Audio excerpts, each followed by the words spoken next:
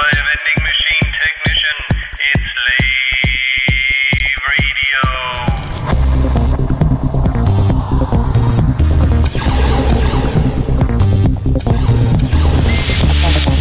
Attention. Would you like to reorder Raider Radio? Would you like pizza?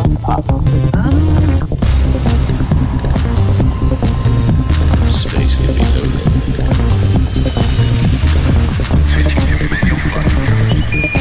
What now?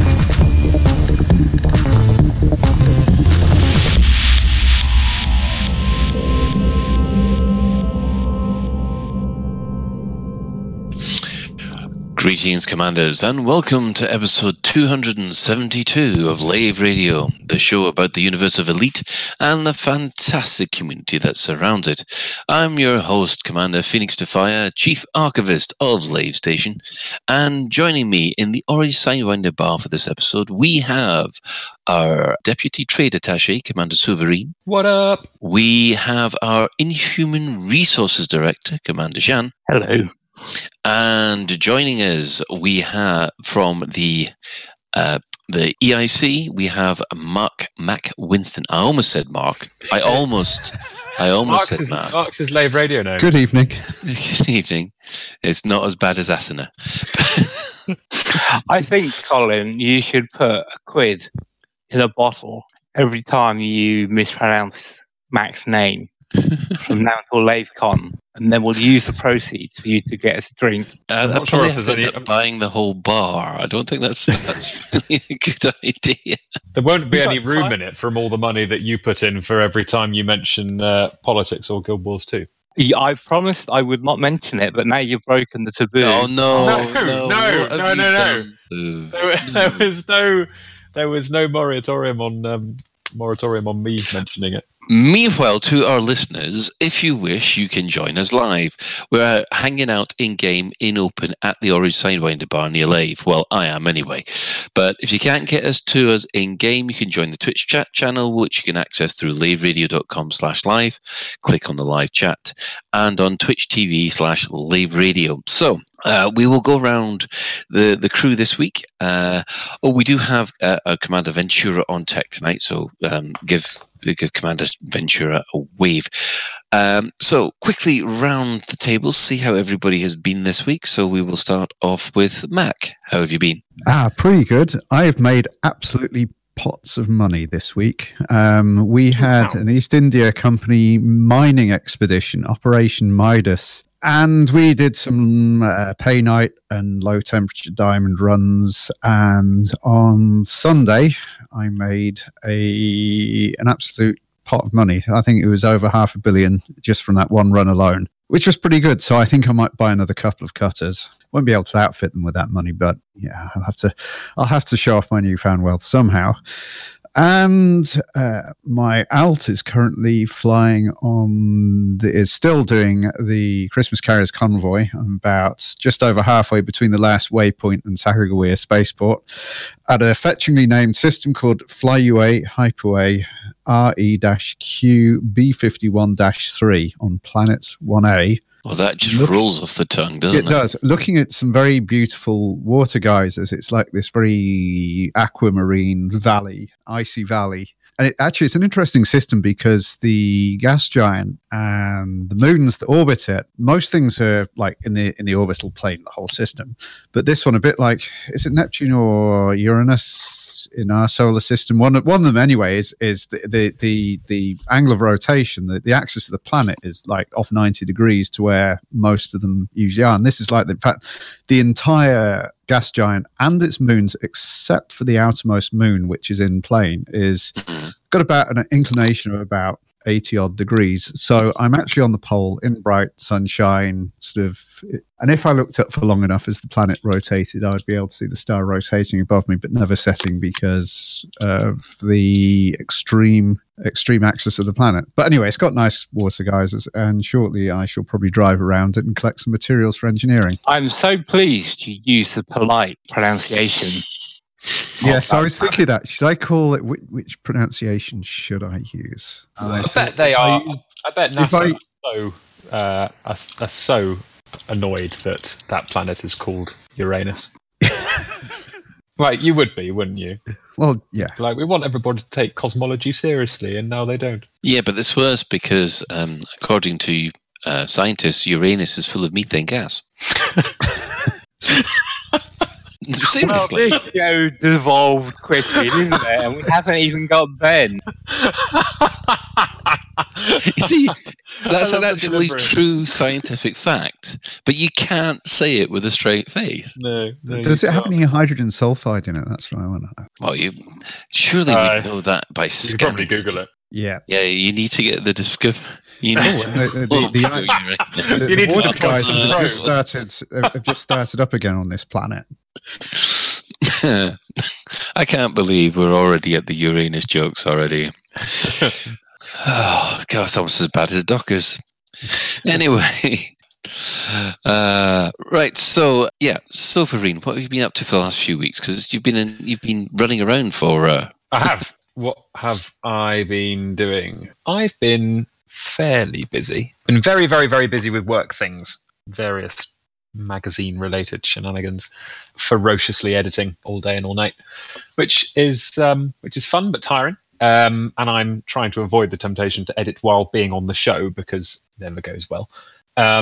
I have been I've been pretty busy with it's mainly been that, to be honest. I had a couple of sort of days out here and there, but mostly fairly boring. But I've been well. I've not been to space for quite a long time. I've been playing No Man's Sky a bit, but I've had a couple of weeks off Elite. Not because I there is one thing that was really, really cool. I've been slaughtering Thargoids like an absolute trooper. Excellent. I finally got it's not like I'd been banging my head against the wall for years, but every time I'd engaged an interceptor, I'd always had to bail because I couldn't get it.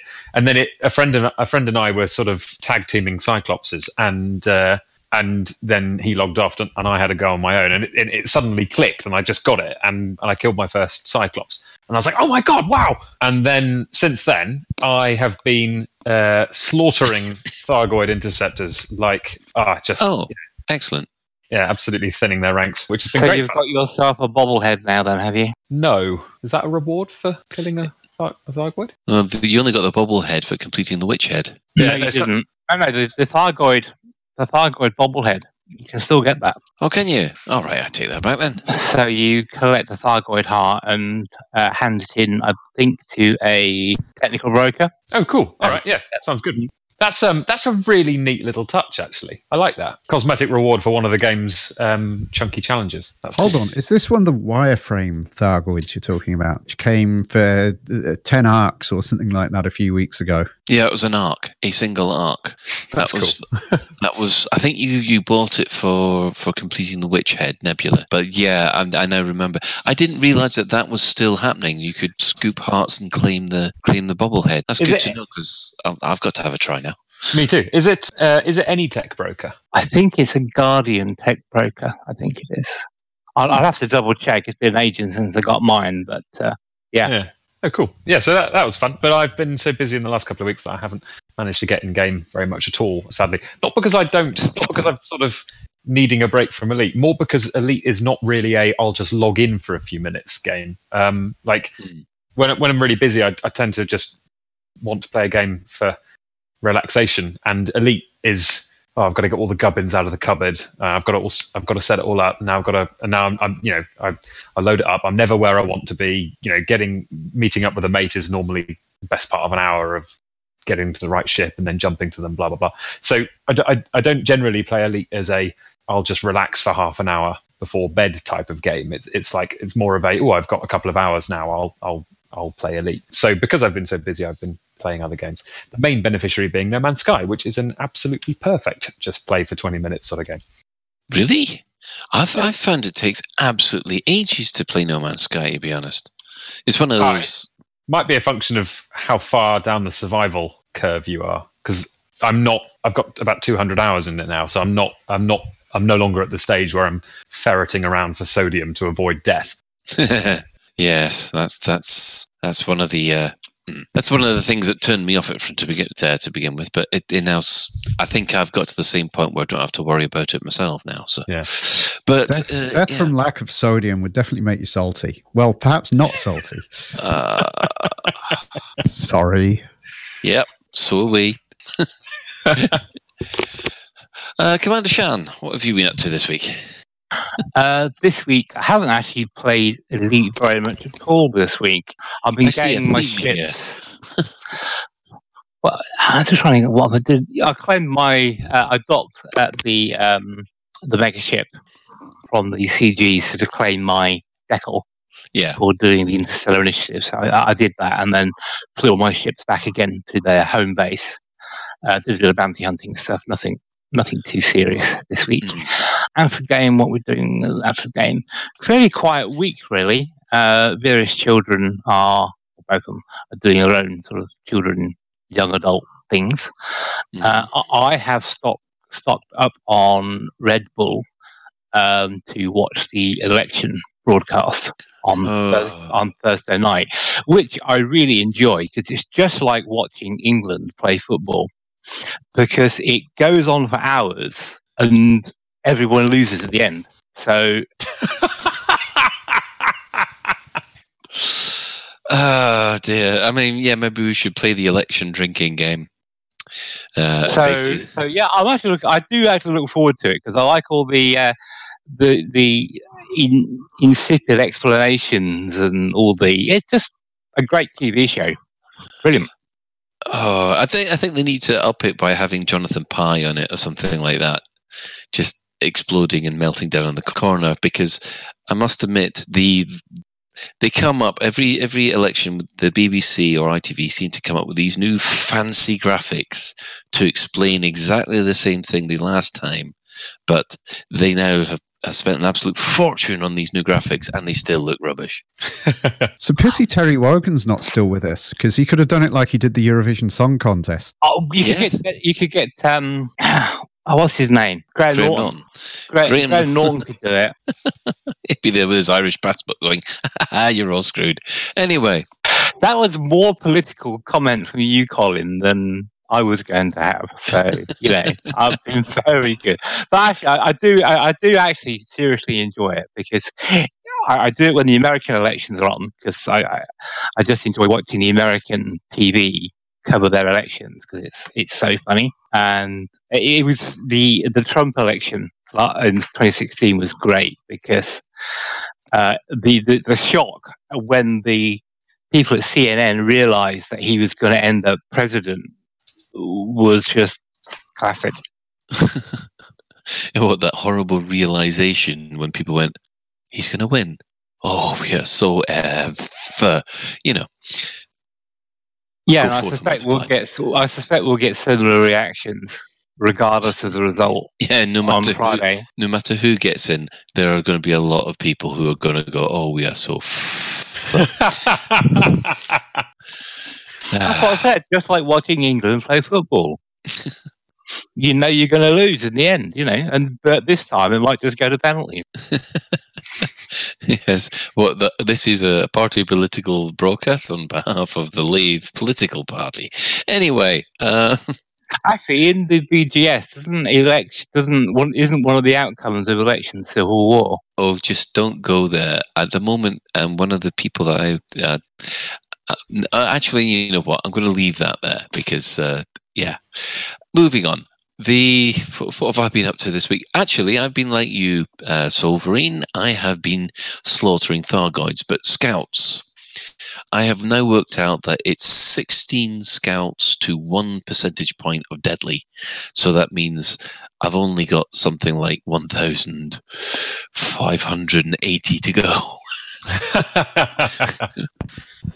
So, yes, I'm in the Astropy system. Or to elite? Oh, to elite. Oh, okay. I was going to give you the cheery news that once you hit deadly, you're approximately halfway through. Yes. The Pilots Federation. I know that, Shan. Jeez. I've only been playing this game for 35 years. I've got no idea that everyone doubles. But have you actually ever got elite in any of them? The Spectrum version, yes. What, you used a cheat, did you? That No. allowed you. How come you are disparaging me right at the very beginning by saying this? You're casting serious aspersions on Colin's, That is, I mean, I have Colin's said. skills. Was it fake news? Oh God! The PC And there's the first mention of fake news tonight. Yes, okay. Well, In the because I was annoyed with the Spectrum version because they had a thing where you sent off your Yeah. screenshot or your file number and you got an elite badge. Yeah, you got a little elite badge if you got So that. Yes. I sent mine off after getting elite legitimately, but then they cancelled the offer because you could. I think you just pressed when it said load new commander, yes, and then you cancelled it and you ended up elite anyway after about 10 seconds in the Spectrum version. Oh, I never heard of that. There was a bug in it, and what you could do, there was a certain incantation you could do when it started, and you ended up in a ship not only elite but equipped with like absolutely god mode, beyond engineering weapons. Oh, so there was a test mode left in it. Yes, well, I don't know whether there's a test mode. It might have just been a bug, but the other bug in Spectrum Elite, this we may be going down to trivia corner here, was if you wanted to get to another system quickly, you'd target it and you target it for a hyperspace jump, start the countdown, and then fly back into the station, and you would arrive in the station in the destination system. Ooh, That's okay. right. I remember that one. Do you? Mm-hmm. Oh man. The other elite oddity from the classic days was the PC elite was significantly easier to get elite on than the other versions. I think the other versions need on the order of something like 6,000 kills, but the PC elite was nowhere near, because I remember getting it quite quickly, and I never got it in any of the other classic versions. Yes, because it went up in multiples of it doubled, didn't it? So it was 256, 512, and Yeah, you got a 184, right on and- commander every 256. Yeah. Yeah, and it was 16 right on commanders to get elite from Deadly. Yeah. Something like that. I do remember reading an article by the guys that did the Spectrum version of Elite. They basically, all they got was a dump from a code dump from Mr. Braben and Mr. Bell, and they couldn't make head or tail of it. So what they ended up doing was just reverse engineering the whole game and writing it from the ground up. And according to them, if they had been allowed to, they could have put in an awful lot more stuff into the Spectrum version, which I thought was quite surprising. What do you mean more stuff? You had a bit more memory. You had more RAM special available to you. missions. They were going to put more special missions in, Interesting. and maybe an extra galaxy. And they did say that they could actually bring the number of ships up to the Commodore 64, but they ran out of time, apparently. Interesting. Well, there was quite a few missions, wasn't there? There was 2 on the BBC and 3 on the Spectrum. Constrictor. Yep. There was the rescue. Our star is going to go Nova. That one. Yeah. And there was one where you had to blow up an infested space station. I seem to remember. Thargoid infested. Yep, that was right. And when you did that, you got a special unjammable ECM and a cloaking device. That was a cloaking device. Was the mission, wasn't it? Yeah. And you'd be really cheesed off if you shot the cloaking device cargo canister by mistake. That was. Because I only ever dropped one of them. Yeah. But I can well understand they could fit if they had time. They could fit it more into the Spectrum, because on the BBC Micro you had the basic unexpanded machine. You had 32K of RAM, of which quite a lot of that was taken up by the frame buffer, especially in the graphics mode. Yeah. And it was quite clever what they did on the BBC version, because they actually split, because the mode 2, which used a lot of memory, it was this like 16 color mode, they only used that for like the bottom 20 lines of the display to display your console, and the top bit where you looked out the window was in, I think, mode 4. So they had basically an interrupt triggered route. I think it was interrupt triggered to basically change modes on the fly every frame. basically to say so there's enough memory to get the game in there without having to do the whole thing in mode 2 or mode 4. Yeah. It was quite clever how they manipulated the BBC in order to get the best out of it. Because but the BBC's advantage, it had a bit more speed. The process of the BBC, although it was a lower clock speed, it could do more instructions per second. It was a 2 megahertz 6502 versus a 3.5 megahertz Z80. But the advantage the Spectrum had is that the frame buffer, the display memory was very economically laid out, and it had more RAM to start with. It had 48K of RAM. Yep. And only 6-bit was taken up by the actual display memory. So you had a lot more memory for programs in there. They could have probably fit more stuff in. I seem to remember the BBC version had additional functionality if you had the code processor stuck on the side. Yeah, there is actually. I have that version. I have a BBC Micro. I have the BBC Master with an internal coprocessor, and I've got all the versions of Elite for it. Although I think I have a fault with my coprocessor because I can't get the second processor version to run. The Master 128 version is like in full color. It's quite fancy, but I've not been able to try the second processor version. But yeah, they did do various improvements with some of the expandability, and also the disc version of the BBC Micro version was had more stuff in it than the tape version, because yes, that's right.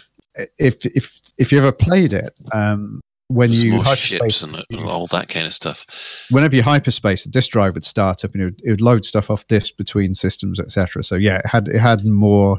Because I think the tape version didn't have as many missions in as the disc version. I don't think it had any missions. Yeah, you could be right. And there was certainly a lot more ships in the disc version. Because I remember on the Spectrum version, the tape had 2 sides. If you loaded it one side, it had the adder, I think, and if you loaded the other side, it had the crate. And do you remember the lens lock? Oh, no, how can you forget the lens lock? Good grief! I thought that was I keep on getting that mixed up. The lens lock with the what's the name of your survival mask? Remlock. Yeah, I got those mixed up a lot. Yeah, you don't want to get those mixed up, otherwise you might suffocate in the vacuum of space. There was a friend of mine who swore blind that when they got drunk, could read stuff from the lens lock without the lens lock. They got a break. That's like saying, when you squint and you see people's faces who are pixelated, you can make the faces out. I mean, it's funny you should mention all this going back in time thing, because the other thing I've been doing this week is that I've been going on a bit of a retro trip myself. I've been playing Pools of Radiance, which is an old 1998. Oh, hang on, no, 1988 game, which is one of the first Dungeons and Dragons RPGs. Huh? What's it called? A Pool of Radiance. Oh, interesting. And it's part of this series called the Gold Box series way back then. And the thing is, right, it's got the user interface that you really want to basically punch your way through. But once you actually get into playing the game, it's actually quite an interesting little turn-based tactical, I don't know, beat 'em up, hack 'em up, spell 'em up kind of thing. And I've been playing it for about 30 hours now, and I've almost finished the game, and there's another 4 or 5 sequels that you can export your party from and put them into the next game. So I'm going to be here for years playing this thing. Yep. That's exactly the one. I mean, I had it for the old Amiga, and of course, it's available on Good Old Games now. So, and it runs over DOSBox, and it's got. Oh, honestly, it's like stick figures moving about on the screen. That's how bad it is. Original Football Manager type action, but when you get down to it, the actual gameplay underneath, it's surprisingly engrossing. Huh, cool. There were a few games like that. I remember things like the Hobbit and Valhalla, and you'd walk into a they were like RPGs, adventure games, Thorin sings a song. and you'd walk into a room Yes. and you'd have to wait while it drew the scene, complete with little stick figures. Yeah. I mean, I remember Valhalla, but There was the sequel. I played the sequel as well, wasn't there? And then, of course, it was. I think Drew Wagar's favourite was the Lords of Midnight, wasn't it? Well, yeah, the Lords of Midnight was there's two Spectrum games which everybody always talks about, and that was one was Elite and the other one was Lords of Midnight, because that was so far ahead of its time. I actually usually add in the Spectrum games, Jet Set Willy, because it took me forever to copy the colour codes down to colours one. Oh, I just hacked it. And the other one that people remember, I think, was School Days. Do you remember that? That was a brilliant game. That was. I mean, this is quite ironic because my favourite Spectrum game before Elite came out was actually a game called Codename Matt. I don't know if anybody else remembers that. It was kind of like Star Raiders, but a lot better. Where you had to defend the solar system in your own unique game. In your own unique ship. Melbourne House brought out a more educated version of Elite, didn't they? I think it was Starion. Was that what it was called? Basically, it was a vector game where you shot ships and picked their various clues up, which would then lead you to various events in history, which you then had to put right. Oh. I think it was Starion. No, Starion was the Star Wars alike game. I'll have to look up the title of it. But I maybe thought, no, hang on. I thought No, the Star Star Wars like Strike. game, that was Star Strike. Star that Strike was. 3D. That's the one, yeah. Hmm.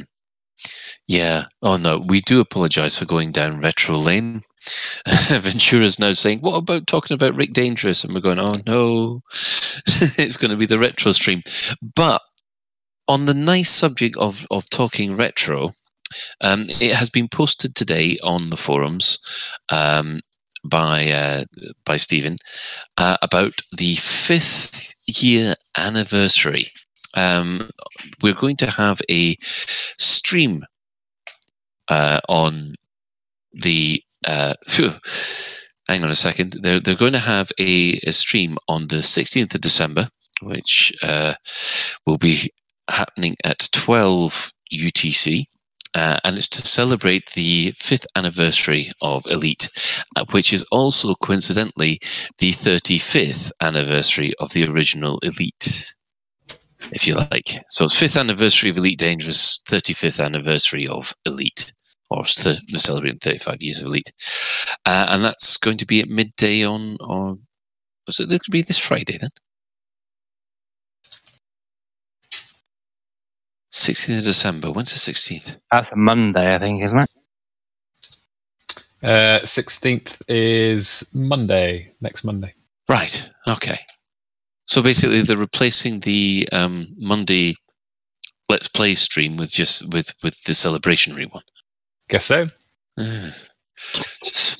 But in the meantime, go on. Yeah, so talking about live streams, I mean, I'm definitely watching the 5th anniversary one because it hasn't really been 5 years. But anyway, have you heard anything about the 24-hour charity stream yet? Nothing. I don't even know if they're doing it. That would be quite a shock if they were not doing it. Yeah, I mean, there's. I don't think I've seen anything announced by their community team whether or not they're doing one of those this year. There is an anniversary community goal which will be happening this year, where we can deliver animal meat, fish, fruit and veg, beer, Lavian brandy. I'm not even going to pronounce that one, or that one, or that one, but to Davis High in the retort system. And also, if you deliver bounty vouchers there, you will also get credit. So it looks like you will get the Cobra Mark 3 iridescent gleam paint job, which I must admit I've looked at. It looks quite nice. It's the purple one, not the green one. So it's a chromy purple reflective Cobra Mark 3. However, Page has already clarified a couple of things about this. They are going to be talking everything in a retrospective manner. So still nothing new about what's coming up. They're still staying as tight-lipped as ever. So does that mean we can ask them where Raxler is? Because that's retrospective. Whether or not it's in the game. Because there's a lot of people who claim that, it can't be in. It can't be in the game. We had Ty at Loose Screws have a good old rant about the fact he doesn't think it's in the game the other week, which I thought was quite amusing. Well, Elite has a history of adding fictional tapestry. I mean, if you going back to the old retro theme, if you remember the manual that came with the 8-bit games, it talks about space dredgers and generation ships, and they weren't actually in the game. No, they weren't. We had a space dredger briefly in the game, didn't we? Yes, we had it in for about.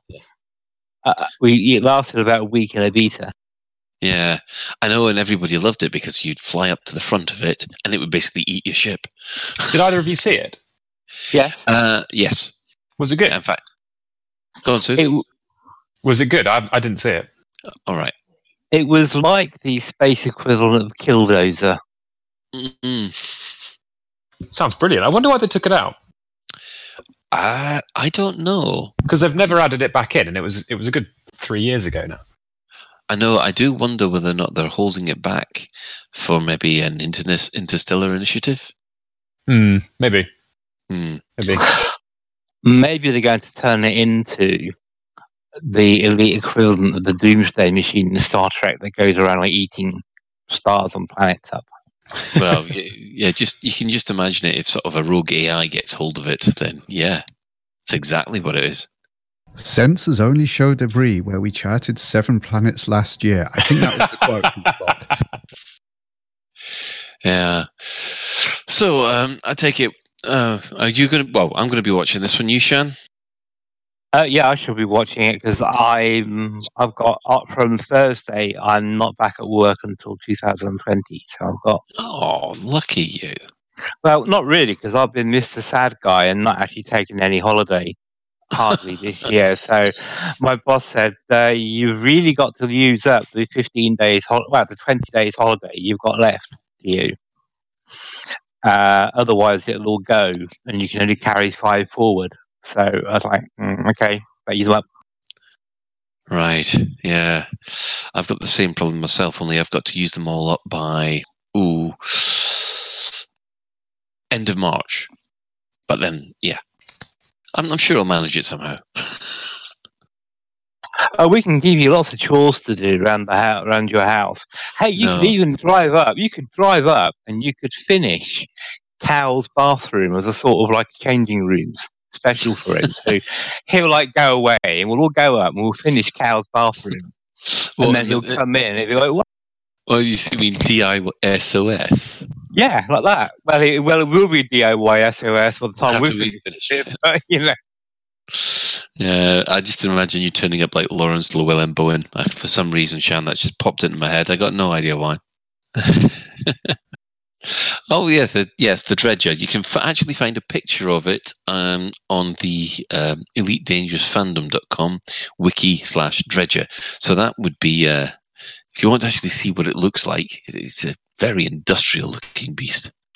It'd be nice to see it in videos, and it looked really, really cool. I can only imagine that they took it out because it was really buggy, or because the only way of interacting with it would have killed you. But that seems a bit. I don't know. That seems sort of flies in the face slightly of the Elite Dangerous tough love mentality, doesn't it? And they left the noob hammers on the side of the Coriolis space station. So yeah. Weird, isn't it? To have a fully finished asset that works with the animations and because it would have had its own coding, and obviously it's a visual asset, and it had its own sound design. Or so maybe I mean, I think they're a bit too nice with it, really, because if I was designing the Space Dredger, I would have the grinding jaws and the gnashing things with a docking port in the middle. So you kind of have Get good at docking, otherwise it's Munchie time. Yeah. According to Paul Archer, there will be a charity stream in February 2020. That's okay. That's tricky because lots of people had Christmas holidays off, and it was I don't know. What you mean? So they won't be able to watch it because they'll be on holiday. Well, usually people are on Christmas holiday because it's usually the last Monday, isn't it, before Christmas? Is when it was on before, Yeah. or around the last Monday, Tuesday, but usually most people are either wound down at work or on holiday then. But in February, I don't know. I don't know. I've got my theories around it, but I'm waiting for official confirmation of whether that is then or not. No Pilthrios says the Dredger looks a bit like Red Dwarf. I think we can agree. Actually, it does. Yeah, it does. Yeah, It does. Space Hero 80 had a good idea. all right. They could log the fact that the Space Dredger had disappeared on the issue tracker, and if we all voted it, it would get fixed.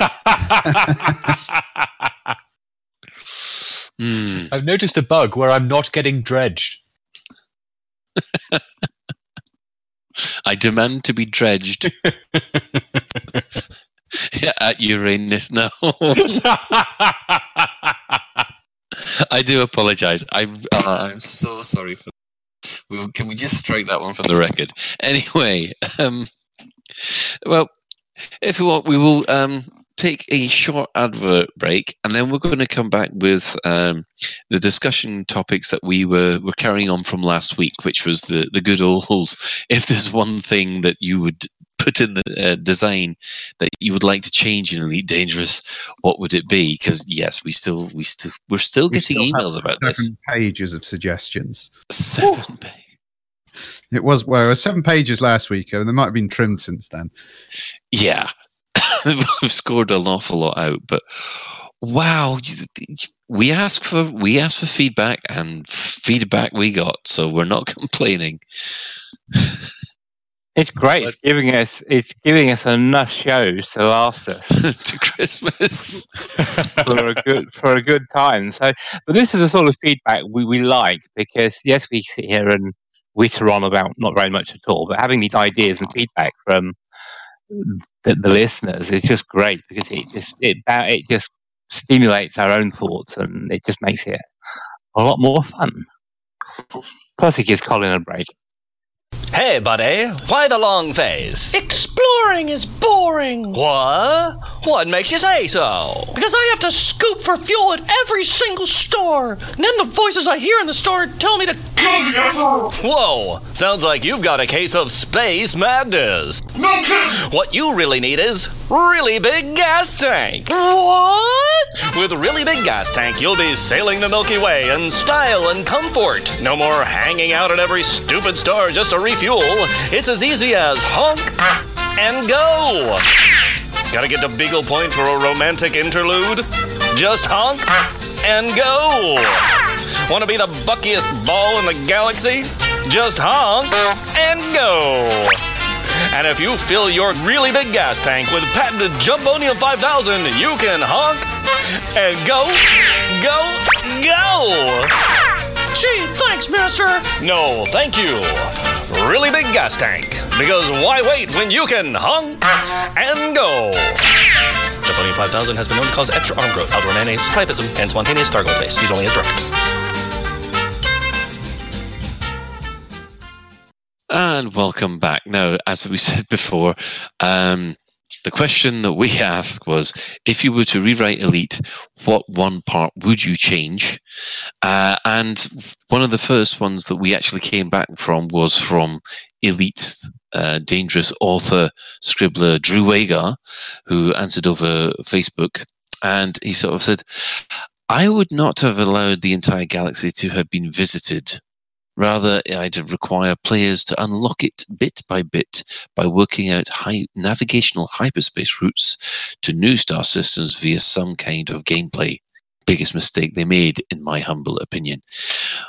Okay, let's open this one up to the floor. Shan, do you want to discuss this little point? Yeah, I'm completely in agreement with Drew, actually, because going back to the beta and I think the gamma period, there was a player group being formed, and I forget its name, forgive me. I think it was the Great Expedition or something like that it was called, where they had this player group, or this group of players who wanted to go and to the center of the galaxy, and they thought it was going to take them months to get there. Yeah, and that it was going to require logistics and all the stuff, a bit like the Distant Worlds did this year, but basically it was going to take them months to get to the center. And for me, when I read it, I thought, wow, what a brilliant idea. I'm up for that. I really want to have that exploration of kind of doing that. And yes, in any game, as players know the tricks and the tactics, and as there is a power creep, things that were difficult become easier. So that's just part of the progression of the game. But to have the Sagittarius A discovered in the gamma period, I think it was. Yeah, it was.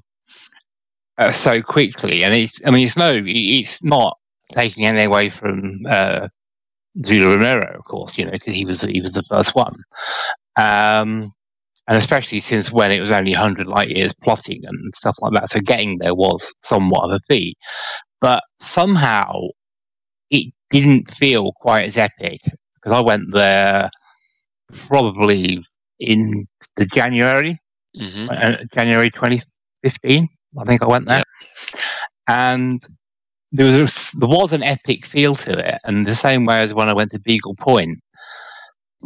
But even then, it wasn't difficult. It was no more difficult than reading a road atlas, to be honest. Yeah, I think. I was actually they were putting together a lot of the structure for the Great Expedition at Fantasticon. I think just before it was going to be released, before Elite Dangerous was going to be released, and the main problem, I think that everybody made the assumption that it was going to be very similar to how it was in Frontier and First Encounters, where your ship would degrade so quickly you could only do several hundred light years before the ship needed an overhaul at a starport, which was the problem. So you couldn't go more than 200 light years outside the bubble before your hyperdrive started going wrong. Interesting. I didn't know that the previous games worked like that. Yeah, there was a servicing thing you had to do. I think at least once a year. And if you used your ship so much, then things started to break down, and it could mean that you were stranded hundreds and hundreds of light years. And of course, there'd be no fuel rats in these single player games. Yeah, and indeed I did that. It was after a year, and of course you had the time dilation Frontier First Encounters, which which wouldn't work with anything multiplayer or anything that has a real-time BGS, but that was single player, so they could do it. And so you had time dilation, and although hyperspace jumps to the player were the same length, depending on your ship, they could be the actual game clock would advance depending on how fast your ship was through hyperspace. And it would, after about a year, it started getting increasingly less reliable. And I did this. I went exploring in FFE, and when it was starting to break down, I found a nice little Earth-like world, because you could actually land on atmospheric planets. There weren't really much to look at, but you could still land on them. And sort of, this is it. This is my desert island. This is where I end up. That's cool. And that's that. But in fact, I think someone based their entire thing in Tales of the Frontier. There is a case of someone ending up on a desert island after they've been marooned in their ship for 4 years. I thought was quite good. But yeah, Silverine, you got any idea on this one? I don't know. I don't want to piss on stuff that other people care about, but I do feel a bit. I don't know. Like, I don't understand why you'd want that. Like, Elite. There are many things that are great about Elite Dangerous, but variegated planets are not one of them. Like, I appreciate that. Geologically they're really plausible, and they've all been modelled from first principles and all that sort of thing. That's great, but in terms of practical gameplay, what we've got is many, like technically unique but very samely beige orbs, and there are bits of the galaxy that feel different. Like Barnard's Loop feels different from other bits because it's red. Some bits have more neutron stars or black holes or whatever, but broadly, areas of the galaxy. I've travelled quite a lot around the galaxy, not as much as lots of the rest of you, I'm sure, but enough, and I've been to most of it. And space is space, and I feel like locking things off and then making players work hard collectively to unlock them is great. Is a really, really good sort of shared narrative and a way to add a sense of urgency and pace to an online game. But I don't think the payoff would be great enough, simply because. Guess what? Here's more procedural generation isn't interesting enough. There are bits of the galaxy that are still cordoned off. Col 70. There's another one that's way out on the other side of the core. The time may come that we have that kind of thing where it's like, come on, guys, we all need to chip in and deliver prodigious amounts of exploration data to unlock these cool areas, and the devs may have populated those with things worth finding. But I feel like if you divided it up into sectors and then arbitrarily locked it off, I just don't think the payoff would be great enough, because what are you unlocking? More of the same. And put your blindfold on, jump to anywhere in the galaxy, take it off on a planet, and what's the difference? What's tangible? What's the kind of experienced difference between those? So no, I can't really see what the point would be personally, but I equally don't want to say, oh no, it's rubbish, because people have different priorities. Shan, I do see where Suverine is coming from, but I wasn't necessarily thinking of, you need to pass or collect so many items before you unlock a part of the universe. I was thinking more, and this is the time when I enjoyed exploration the most. So maybe I'm a little bit biased, but it was before engineering, and you had to navigate by using quite a convoluted method across the abyss in your 33 light year ship. So the challenge was, how do I get to where I want to go? Because I can't just plot a route on the sat nav and go up the M6, which is how it is now. So it requires a degree of skill and things like that. Now, I personally made my biggest navigational challenge, and I guess I'm going to name drop it here, but for those of you who remember when Ed Lewis was doing his biscuit on the way home stream, he got hopelessly lost in the abyss in a ship with, I think it was a 30 light year jump range. And he got completely lost and trapped, and he wasn't keeping a record of where he was going. So, using trigonometry and all sorts of tricks like that, I navigated him out of the abyss I was in Sol, I think I was, and I was navigating him based on where he said he was, remotely, saying, try this, this, and this, and this. And I just love that application of math and science and everything else like that to help get Ed out. And it's that sort of challenge in navigation that I really wish we could recreate. Maybe I'm a bit weird on that thing, but yeah, I tend to agree with a kind of halfway house between the both of you. I tend to agree that I think they made a bit of a mistake when allowing the mapper to go more than, say, 100 or 200 light years ahead of you. Because I can now map from where I am to Colonia, and it will give me the route I need to follow. But yeah, that's a good point. It does making it 20,000 or whatever it is. It does feel, traveling feels a lot easier now, and it did used to feel like a big project when you had to replot. I think 1,000 light years was about the right balance for me. It sort of, God, I sound like such a self-flagellator, don't I? But that felt like the right balance between ease and it being a very manual process. Yeah, but the thing was that sort of it did take a lot of the challenge of navigation out of it, and then a lot of people just went, "No, we want that in." And yeah, I mean, the other thing that I always thought it's been a bit of a mistake about the Neutron Superhighway, where everyone can now jump to Colonia in about 5 or 6 hours. Is that?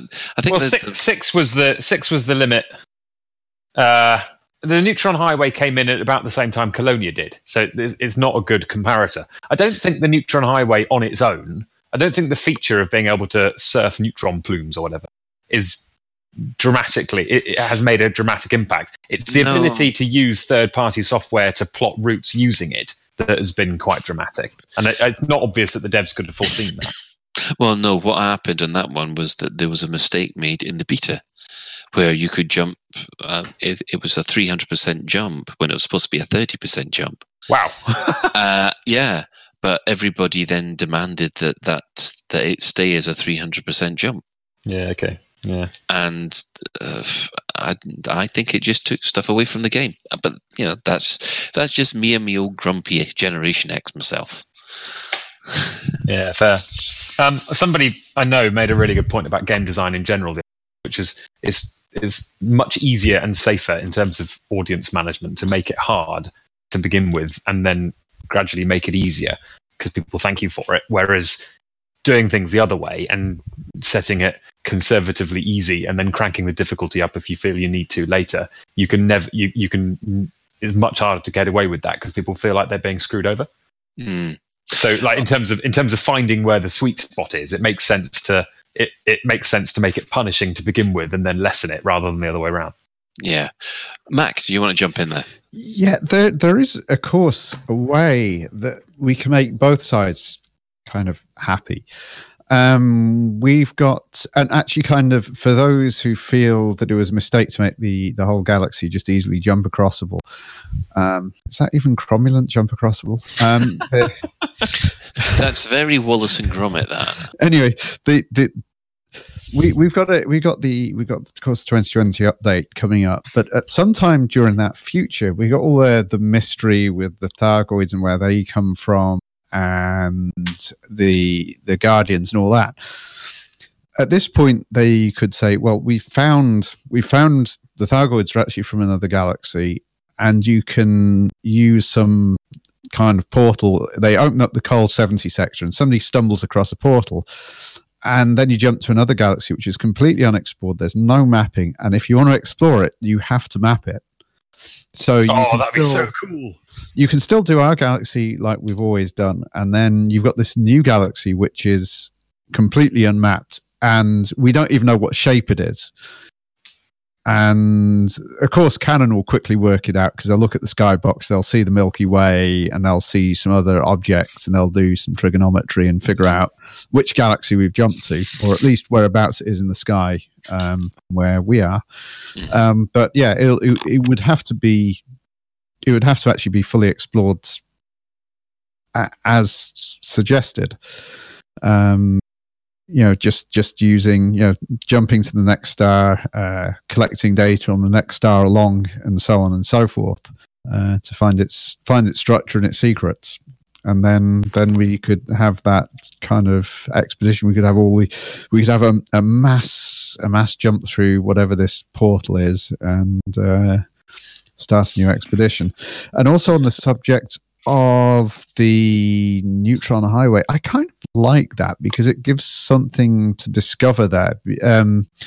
Because I mean, certainly what we did with the Thanksgiving expedition, we went sort of high in the galaxy and we found a nice neutron route to Colonia, which sped up the journey and things like that. And of course, when you're discovering it, goes into Spanch and all that via logging tools. So it's kind of doing a service for the Galactic Traveller. Anyway, that's my piece. Okay. Shan? Yeah, I was just listening to what Sue and Mac were saying with interest. What I think about route plotting is it's a double-edged thing, because sometimes you do just want to get somewhere, and being able to plot 20,000 light years is a nice to have. I mean, anyone who did navigation in the core and then had to sit there and work out the math for your jump range and using multiples of so the router didn't crash and stuff like that would know how welcome the change is. But the trouble is if you make it easy, you almost have to hamstring and make it difficult for yourself to bring the challenge back. And I'm not sure there's a balance between the two. Personally, I think the way forward to do this, though, would have been to, once you discover a planet, or a star system, then as you make your way across the route and report back to Universal Cartographics, subsequent players can then use that point to plot. So if you say, like, the first person to Colonia and turn in the data would enable the route from where they started from through to Colonia because it's already been discovered. There may well be subsequent quicker routes and whatever, but they would need to be discovered by other players. So it's sort of like a map across the Great North Crossing or something like that. So rather than just having Universal Cartographics knowing where every star is and then run the galactic tom-tom and away you go, it actually drives exploration to unlock and report back to get available routes to places. Sort of a bit like that scene in Blackadder II where Melchett gives Blackadder the map and Blackadder turns it over and it's blank. He says, this is the map by the foremost cartographers of the kingdom. Exactly. It's blank. The graphs split in as you go along. Yeah. Well, moving on from there, one of there's a couple of quick ones we can quickly just cross off the list here. I mean, Michael Hughes from Facebook said he would personally have kept on top of and taken out any advantage that any early bugs allowed people to rank up so quickly. He says he would have cracked down on that. I don't remember there being that many bugs which did allow you to rank up quickly back at the very beginning. I thought things kind of got easier later on. No, there was a bug that enabled you to rank up Imperial rank, I think it was, very quickly. You could stack Imperial missions, and I think you could get from being a nobody to a king in a couple of hours. I've forgotten the exact mechanic. Yeah, it was quite widespread. I think it took a couple of hours, to get you from a nobody to king in the Empire. I can't remember the details because it was so long ago, but it was definitely something like that. Oh, gold. Well, I was unaware of that. I thought maybe I started the grind too late for the Imperials. We've also got Matt Walford. He would have done away with the engineers completely, as he finds them a complete and utter game killer, as far as he's concerned. This is a really tooth point. Do you mind if I? Yeah. Actually, I'll just see whether Shan, there are dots there. Did you just put them there, or am I all right? Well, I was going to talk about the engineering side, but I don't want to steal your thunder. You go first. Well, basically, I agree mostly with the poster because one of the joys about Early Elite was certainly when you're outfitting your ship, your ability as a pilot was a differentiator, not your gear that you had. So, an engineering basically killed that balance. Personally, the way I would change engineering is I would remove engineering on a power plant, and that would be the only change I would do. Yeah, I actually agree with you there because we had this discussion before where it was a case of I actually quite like some of the things that you get in engineering, but the fundamental issue was you were always restricted by power, and as soon as you give yourself free power, so to speak, that was it. It just unbalanced things too much, especially the power distributor with a constant boost. That was, yeah. Although I do enjoy having a perma boost crate It's a lot. But I think the fundamental problem with engineering is there isn't enough trade-offs. I think really what you should have, if you want to make a ship with absurdly powerful weapons, it should be a glass cannon.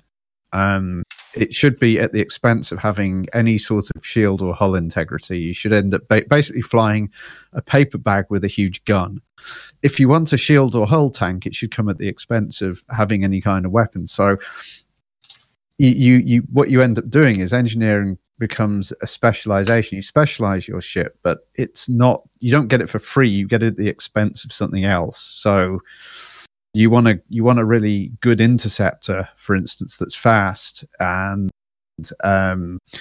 can be used to, I don't know, take down big ships. Well, you better avoid enemy fire because you're going to get one-shotted. If you're a pirate and you want a lot of shield strength to evade the inevitable security response, you're going to have to make do with fairly poor weapons and that kind of thing. But at the moment, they're just you can have both at once. You can have amazing weapons and amazing shields and hull all at the same time, and your ship doesn't really overheat much, and there's just no real trade-offs. Yeah, totally agree with that. It's I think I don't know. Engineering's a difficult one because on the one hand, it has undoubtedly raised the level cap in the multiplayer, and it means that you get busy engineering or you get busy playing on your own. Basically, if you want to be competitive, then you kind of need to get engineering, and the implementation has not been brilliant. Like it is very grindy. It's been made a lot less grindy, but that has been a slow process. And I would argue that we're now approaching like the level of grind that it should be, but it's taken a few years to get here. And it's very, very time consuming, and the gameplay associated with it is undeniably repetitive and probably relies too much on randomness for my liking, at least, which gives a bit of a sense of lack of agency and it feels a little bit arbitrary. But on the other hand, engineering has been the meat and potatoes of what I have spent most of the last couple of years doing. Like when I log in, like I often have a project ship, and I'll be popping around. Like my to-do list will be engineering things, and what I will be mainly doing is engineering. So arguably I've got a hell of a lot of gameplay out of it, and I have actually quite enjoyed that. It's been a real sense of progression. It's another thing that you can progress at. How well your ship is specialized towards what you want to do with it is another thing that you can measure yourself against. So I don't know. I think my take on engineering is that it is well conceived but imperfectly executed. So Peter Provart, sorry if I've mispronounced your name, in the chat says, this is completely. Let's add it on the end. Let's add it on the end of the show. Yeah, fair enough. I thought that was to do with what we're talking about. Shan, what do you reckon? I think, apart from the power plant stuff being nerfed, because every improvement or every tweak needs to have a downside, so it has a degree of balance in it. I think if I was doing engineering again, I would definitely remove the power plant changes, but I think I would also limit it to lightweight items and frameshift range boosts. I don't think I would have all the weapon mods and stuff like that, because God, it would be so bloodless if you remove the weapon mods. They're the best part of engineering. No, because we're sort of in a bit of a retrospective mood at the moment with the 5th anniversary, but shipbuilding in Elite in the early days was a really fine art of balancing your power and what you wanted to do, and you had to overclock your ship by changing the various power priorities. So when you deployed, stuff you wouldn't use, in frameshift, for example, wouldn't draw power, and all sorts of stuff you had to do to balance your ship to squeeze the last megawatt out of your ship. And I just miss that skill of being able to design a ship to do exactly what you wanted to do within the constraints you've got. I mean, take my Corvette, for example. That's got something like a 54 megawatt power supply in it. And it's nothing it can't run. In terms of, I don't have to think about power, I don't have to think about balance. I can just load it up and away it goes and does whatever I want of it. And what actually that does is not only does it almost make combat a bit boring, but also it almost makes the ships more interchangeable. So it almost becomes about what skin do you want, than having to really tailor to a ship's strengths and weaknesses. Or you can just fly third lance and just, join the meta. Yeah, fair. I don't know, the power plant thing, when you first said that, I remember nodding vigorously. And it is a very, very good idea in principle, bottleneck it somewhere. But to be fair, the power plant mods are quite balanced. You've got Overcharged, which gives you oodles more power, but makes it very, very hot to run. You've got Armored, which is about 10% more power and a lot more a bit more heat efficiency. And you've got the other one, which is lots of heat efficiency and a bit less power. Those seem like fairly balanced. Arguably the Armored one is just an unmitigated benefit with no downside. So you could maybe scratch that one. That's the one that I tend to have on everything. But the downsides aren't great enough. So, for example, there are ways to mitigate the heat generation of a overcharged power plant, because you can then put a mod on it to reduce the heat output on it. So the downsides aren't as great. So what if your shit runs about 3 or 4 degrees hotter? That doesn't really make any difference.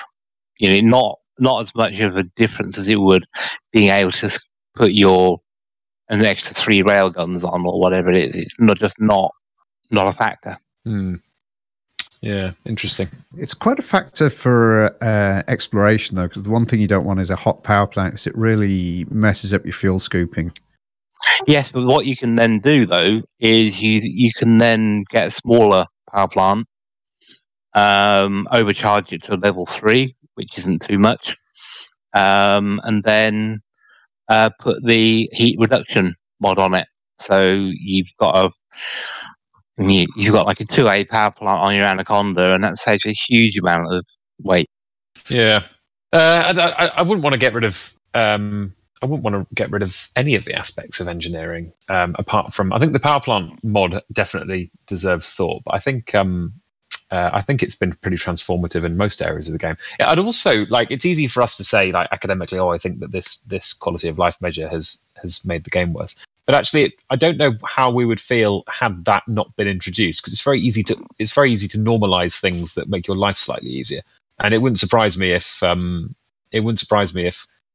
actually, we may sort of decry these things in the abstract, but actually they've contributed to us playing for a lot longer than we would otherwise have, potentially. I mean, of course, the biggest advantage, though, for engineering, giving the opposite point of view, is actually introduced another currency in the game that isn't credits.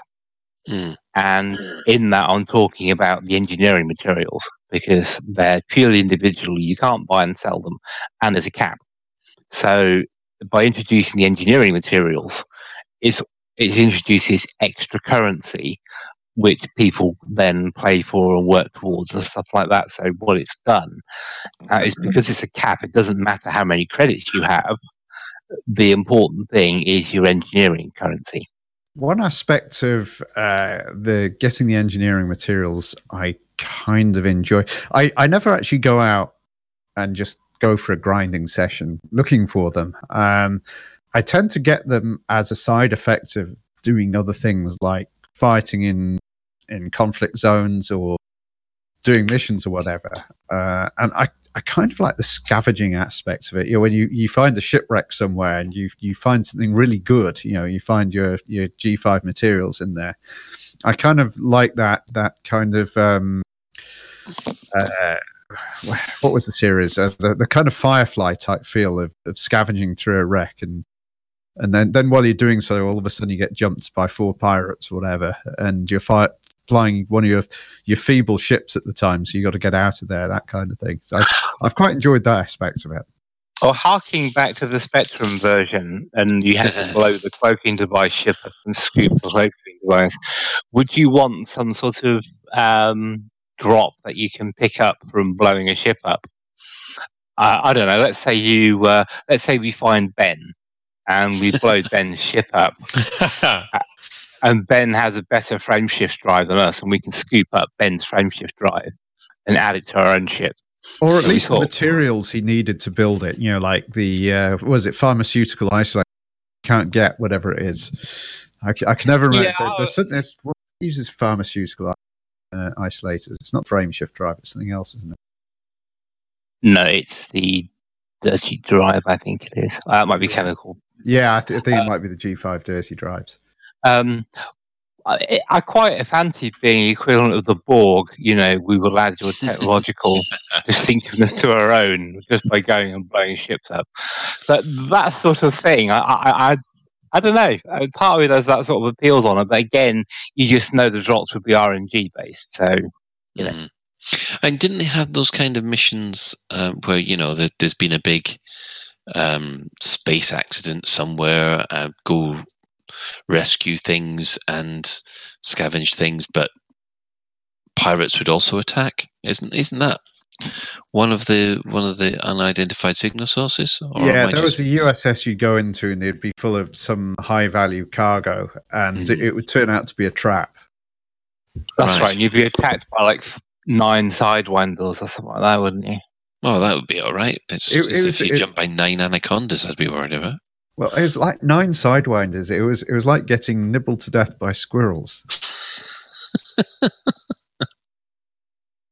But that sort of thing, yeah, I'm not sure if that sort of trap thing is in the game anymore, is it?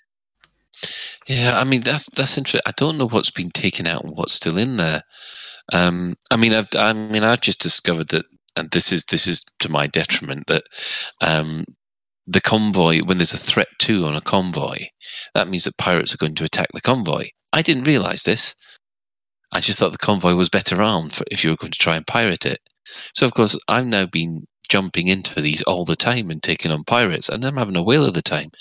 But for, 2 years, I didn't even know that happened. There is a lot of detail I think we sometimes miss because it's not really advertised part of the game. And actually, I think coming back to the pirate jumping thing, that is still part of some missions. If you have a retrieve the black box type mission or retrieve the commercial samples type mission, sometimes they will. You kind of get warned on it, but yeah, if you notice it's a level 4 or whatever, you're probably. And it's always at the most inconvenient time. You've got your cargo scoop open and you're manually scooping, and the whatever it is you're after is just about to go in. And then these 4 pirates sort of land on you and start shooting at you. And they turn out to maybe not have engineered weapons, but quite good weapons. And your shields start to go down. And so you have to take them on. But yeah, I'm not sure that's still in just for the random USSs though. There used to be random USSs you could drop in, and that would be the case. I think it's kind of been replaced by there's one you can drop into with a capital ship that's under fire, and then a bunch of pirates turn up. I mean, the capital ship for a start isn't pleased to see you for some reason. You're there to be its savior, and then the pirates come in, and you're kind of getting it from both sides. That's based on the original Damocles video. I mean, I've always wanted that kind of. I mean, that kind of the thing is potentially in the game, but I never seem to come across it. Yeah, I've come across a cap ship once because I remember quite well fighting that one, and it was like a disabled capital ship. It had like holes in it, and this was, I'm just trying to remember, it was before or after Thalgoids turned up. I think it was after the Thalgoids turned up, but it was certainly after one of the larger updates, these things started coming in when we actually had the risk level of the USSs start to show up. Yeah. Well, we'll leave the engineering thing for the moment because it is something we always seem to come back to again and again. And but one of the interesting ones I've seen earlier, this was Dave Gillam on Facebook. He said that I would have made the Thargoids a lot more active than passive. I mean, it's nice that you're hype addicted and all that kind of stuff, but I would like to be intercepted in systems where, like you are with pirates, but intercepted by Thargoids, especially in basically Thargoid infested systems. What do you think to that? I think definitely making the Thargoids more. I don't know. It's such a balance because on the one hand, I think Frontier have kind of been they've had to do what is the least bad option because you make the Thargoids totally toothless so that everybody can, however casual a player can pop along and enjoy the content, or you make them absolutely punishing and completely infest the bubble and totally permanently scar the play area, the game world. In which case, the veterans will be like, "Oh yeah, this is hardcore. I feel like there's meaningful change going on. I feel like the stakes are high." But not everybody wants to play EVE Online. What they've got is an alien antagonist which is genuinely dangerous and hard. But is essentially opt-in content and is not inflicted on everybody. I kind of feel like if you're a game designer, that feels like the right balance. It may not be perfect, and it is a compromise, but it's probably the right balance of those two. And part of that is about. Sorry, go on. Yeah, I was just going to interrupt you there. I mean, I don't mean that basically you are flying along in the bubble, you're absolutely fine, and all of a sudden you're jumped by a Thargoid or an interceptor or anything like that. I don't mean that.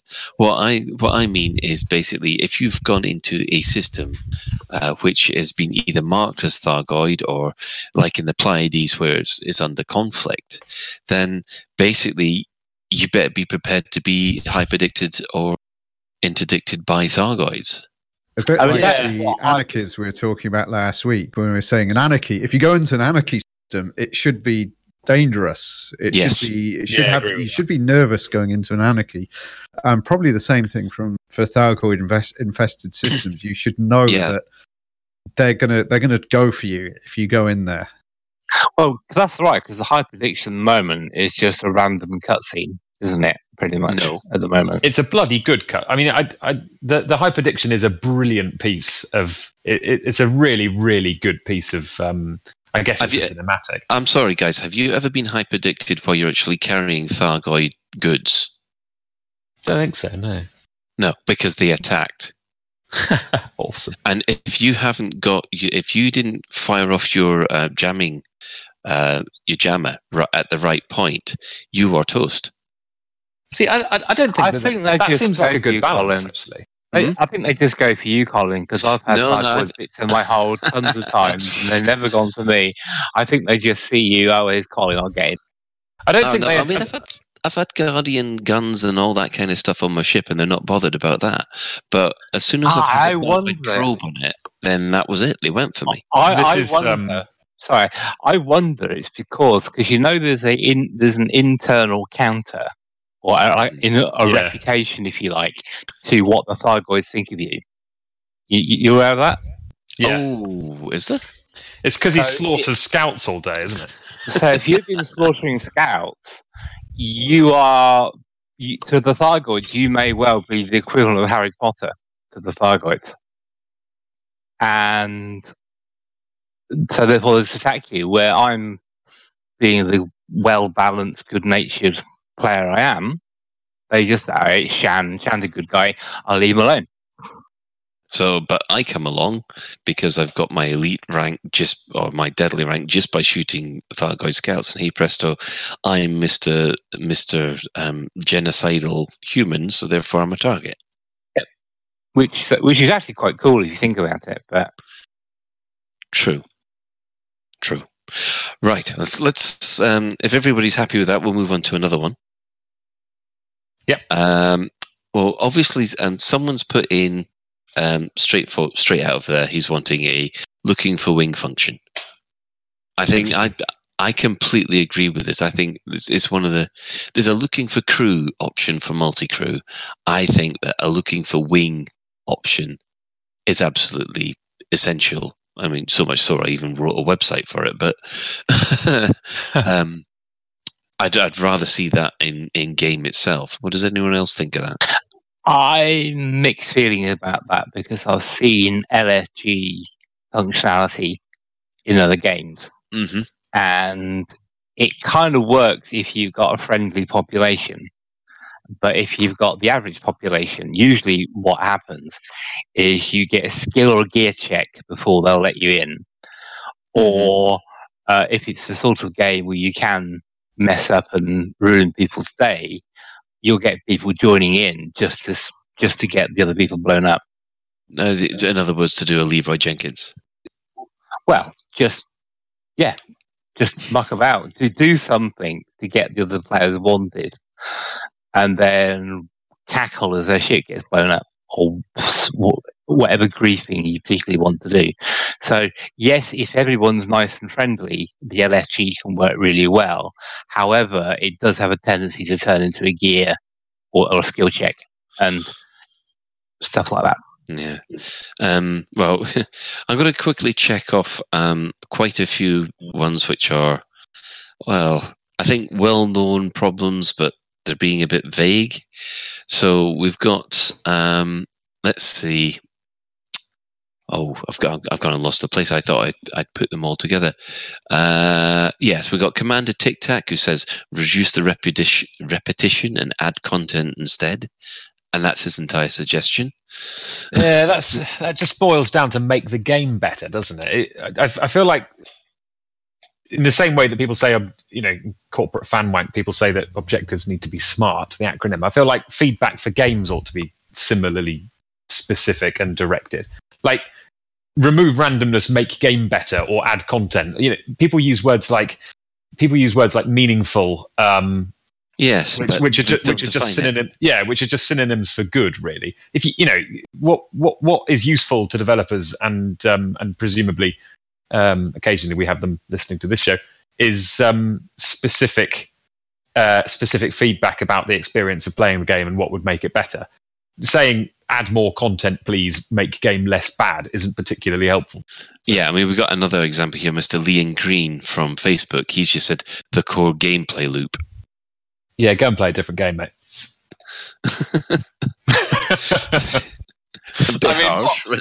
What is anyone supposed to do with that? And that thing on meaningful, make more meaningful gameplay. I mean, it's entirely subjective. What is meaningful? What's meaningful to me is probably not meaningful to. I might be a bit weird, but I'm doing the Christmas Carriers Convoy, and I just really enjoy the whole act of traveling. It feels like I've actually made a voyage, and I like seeing the nebulas go past and the star clusters go past and all that kind of stuff.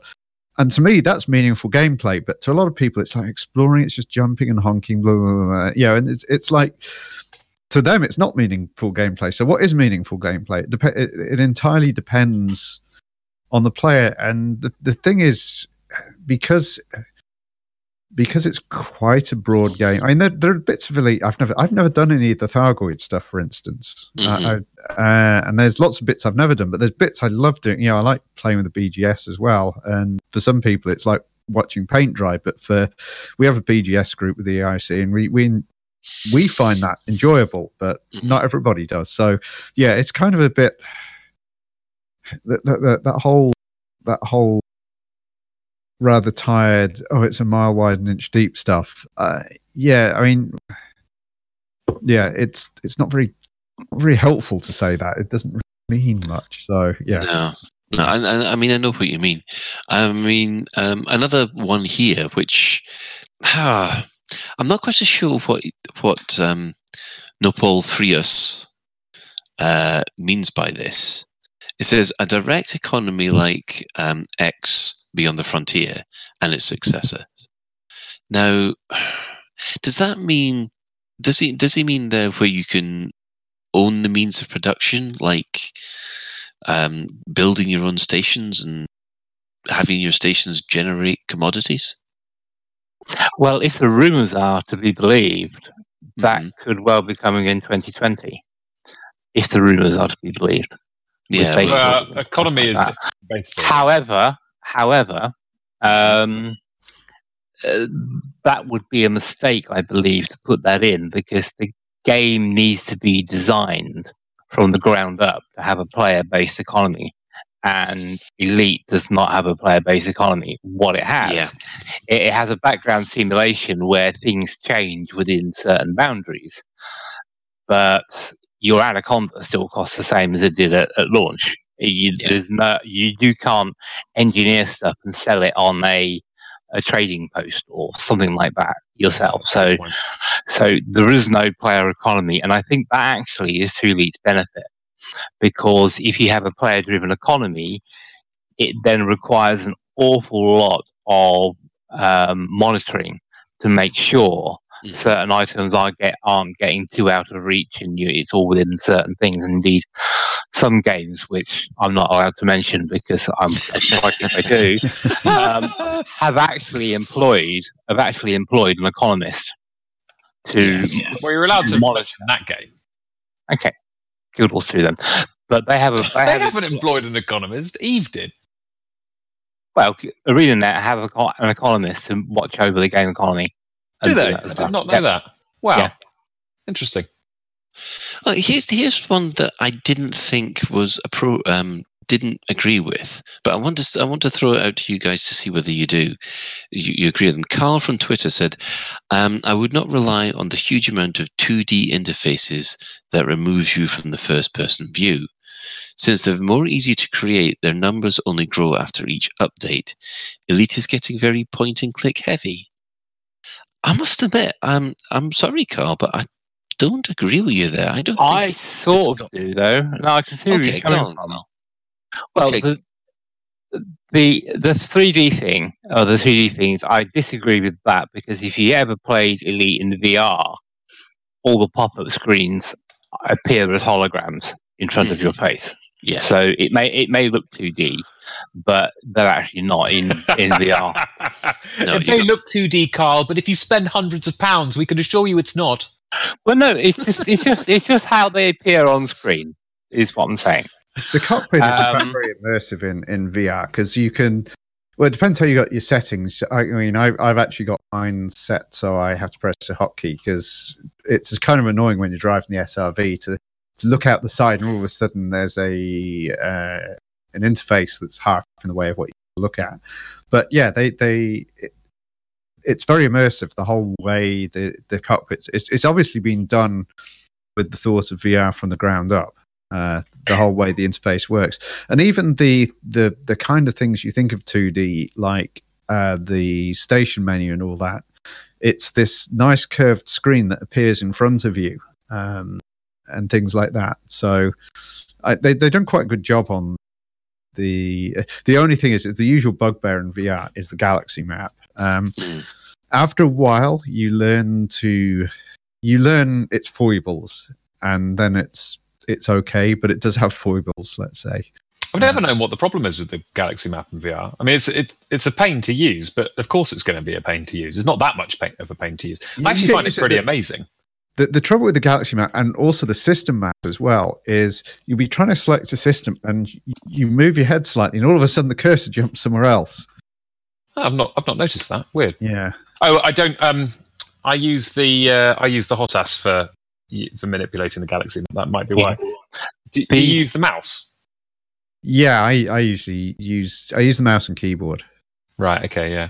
I Interesting. just use bookmarks and only ever go to bookmark systems. But anyway, the second point I do agree with him, though, about the point and click side is it's become clear in recent iterations of the game that they are adapting the interfaces more towards the console controller than perhaps a home pressing keyboard. So when he says you point and click, yes, it is. I mean, the FFS scanner is a classic example of that. In that, the mouse in that behaves like a controller, not a point and click mouse. So you can't just point at a signal source and zoom in on it. You have to manually use a controller and faff around to do it. So yes, it's becoming more controller. It's become more controller influenced, which if you're on a PC, I personally find a pain. I do that with the Hotas though. I find the FFS or the FSS, I think it's supposed to be. I go into it and I use the throttle to go up down the tuning range and the joystick to aim with the twist and pitch, and the interface kind of it feels reasonably natural that way. Actually, I prefer, for my immersion, I actually prefer having the controller to handle the FSS. I've got the X52 set up in such a way it's actually, it feels quite natural to move the joystick about, and I actually manage the actual frequency by the hat controls. And to me, taking my hands off when I'm playing this game, I like to not remove my hands from the controllers as little as possible, if you see what I mean. Because that every time I have to touch the mouse to basically sell something or something like that, it just kind of breaks the game for me. I prefer it on the controllers. I don't know whether or not I'll be considered weird for doing that. My FFS is I use the cursor keys and a mouse. So I use left and right button to tune, and the scroll wheel to zoom in and out. So it's the cursor keys to nip around, and that I find that about the best use I can find. But I really would have wanted point and click with the mouse. Well, moving on from that, here's quite a simple one. Evil Snowballs 82 on Twitter says, "Give the DBX a Class 5 slot for a fuel scoop." Nice and simple. I think he is a real fan of the DBX, to be honest. He probably quite likes the DBX, that man. Yeah. Now, friend of the show and person who caused us to almost start the Thargoid War, Stephen Usher. Now, this is quite an interesting one because I don't understand it. See if you guys can make head or tail of it. As I talked about during the early alpha, he says he wants to make the scanner properly linear. Even in the current linear mode, it's actually still logarithmic scaling. And this makes true spatial awareness using the scanner impossible, and I only use it as a directive finder, unlike in the previous games. Logarithmic. That's the word I was after. Thank you very much. Cross off another drink for people. Honestly, I don't think the logarithmic mode on the scanner even really makes sense at all. It should have been, the default should be linear, and I absolutely agree. There should be a proper linear mode, and it should be the default. You see, the thing is, it's making it sound as if the scanner's useless, but I've never had a problem using it. It depends what you're trying to use it for. I suppose if you're just trying to use it for basic indicators of where your enemies are, it's serviceable. But if you're trying to get more advanced use out of it, then presumably that would be quite annoying. It's certainly, I think it's certainly not something I feel a desperate need for. That's probably just because I'm not a particularly good pilot. Who knows? It certainly. I think it'd be a linear mode would be much nicer for trying to figure out where the gankers are in a CG. That's true. That's a good point. Because then you could tell. It's difficult to tell. Because what happens is when they're distant, if they're like 1,000 light seconds or 10,000 light seconds away, they're all quite very distant, and you can't really tell. You can't really tell the difference between the two. It's only when they start getting really close can you tell they're actually coming for you. That is a very good point, actually. And really, what it should be linear by. I think it should be linear by default with it's got the zoom functions anyway, so you can change the scale on and you can scale in and out. But yeah, I think it should be linear by default. Fair enough. Well, moving on from there, we've got Sindwin Helm from Twitter. He would like the ability to set waypoints on planets and HUD elements for optimal approach and landing. Oh my God! Bookmarks yes. on planets. We were talking about this. Frontier, We were talking- if you're listening, bookmarks on planets. Do it, please. We were talking about this on actually just before the mass jump Sunday on the Christmas Carrier Convoy. And in fact, that's been a regular topic of conversation on so many expeditions I've been on. We just want to be able to drop a waypoint, or even, you know how you can on Google Maps, you can drop a lat long and hit give me directions.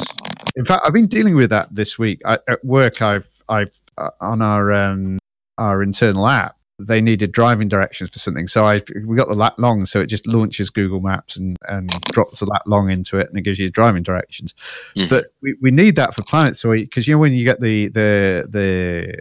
sometimes you get those not really missions, but you get the tip off, for instance, it gives you a lat long. Or Yes. when you've got a meeting in some expedition, we're all meeting at 52.0437 comma minus 4 point, that kind of thing. If you could just open a little text dialogue, drop those numbers in, and it would drop a pin on the planet with your little compass to the left of the scanner, and you just fly to it just like any other waypoint. It'd be a big quality of life thing.